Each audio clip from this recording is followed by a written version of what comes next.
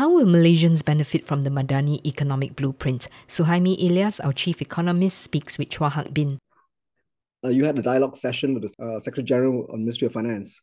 What were sort of key takeaways from that discussion? I think the main areas of discussions were on Madani economy targets and also on the implementation and execution to achieve those targets over the next 10-year timelines. Some targets are seen as doable in less than 10 years.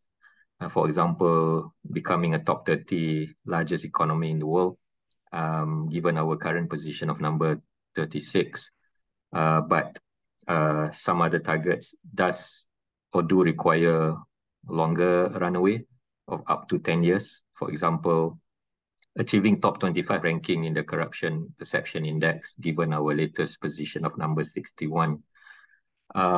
There was also a fair amount of discussion over this particular target to raise workers' share of GDP in terms of their income to 45% in 10 years, seen as a big challenge, but the Secretary General of Ministry of Finance commented that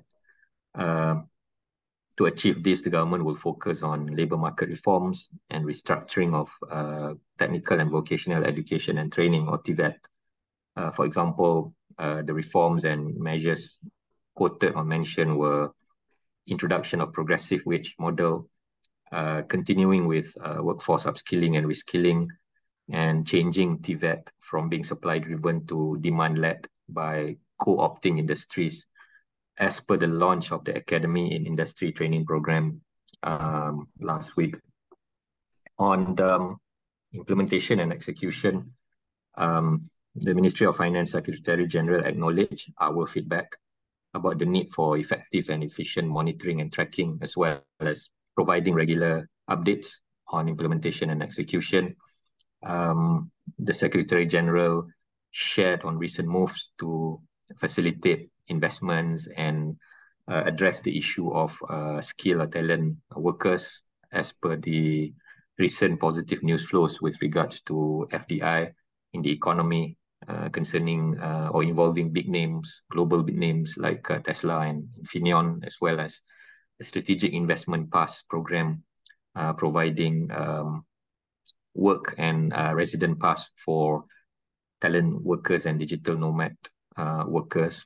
It was also shared that the National Industrial Master Plan 2020, to be announced later this month, will be mission-based rather than industry-based, to be in line with Madani economy framework. So, for example, incentives to attract foreign direct investment and boost domestic direct investment are not based on investment value per se, but also on investment that create high-income jobs and develop linkages with domestic industries. And the Industrial Master Plan will also focus on issues like growth and financing of micro, small, and medium enterprises, or MSMEs.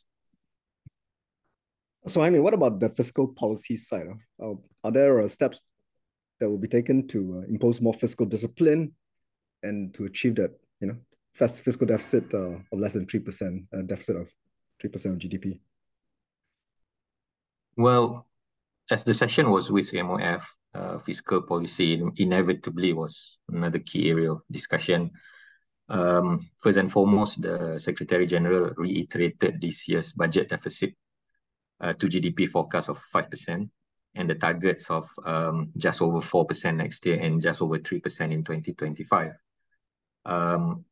Meaning there is no slowing in fiscal consolidation next few years, despite the Madani economy target of 3% or less budget deficit to GDP ratios over the next 10 years.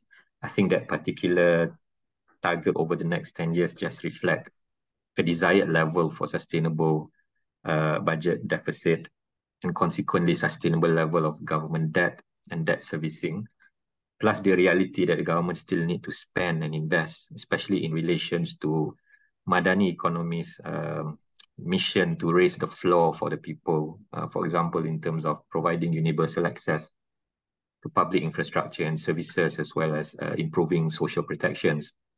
But I think in terms of improving on fiscal discipline and governance. There will be this Fiscal Responsibility Act to be tabled by end of this year. I think among others, what was shared was there will be a sort of a fiscal charter that sets goals on fiscal deficit, debt level and debt servicing, as well as government guarantees and committed liabilities. And Ministry of Finance will be answerable to the Parliament for any deviations from those goals. Yeah, so I mean, there were some big wins announced over the last few weeks. I saw this investments from Tesla. Last week it was a big one from Infineon. So are these substantial wins? Are they going to be catalytic investment? There are substantial wins, and I think they are a catalytic investment because we are talking about, in the case of Tesla, of course, the investment will be meaningful in terms of developing the essentially EV ecosystem in the economy, in the automotive industries, and the investment by Infineon, I think, will be material in terms of what you call bolstering Malaysia's position as a key player in the world semiconductor ecosystem, particularly in growing its role in the areas of sustainable technology supply chain, considering that the sort of latest news about this 5 billion euro or 25 billion ringgit investment to expand Infineon's Kulim facility is about building the world's largest 200 millimeter silicon carbide power fab, which are very important in terms of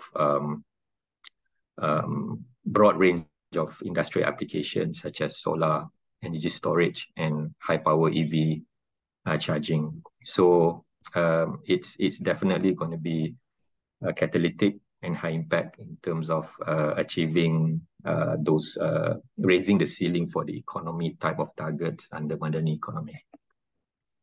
Okay, great. Thanks, Suhaimi. For the full conversation with other analysts at Maybank, go to the latest weekly briefing episode on ASEAN Speaks.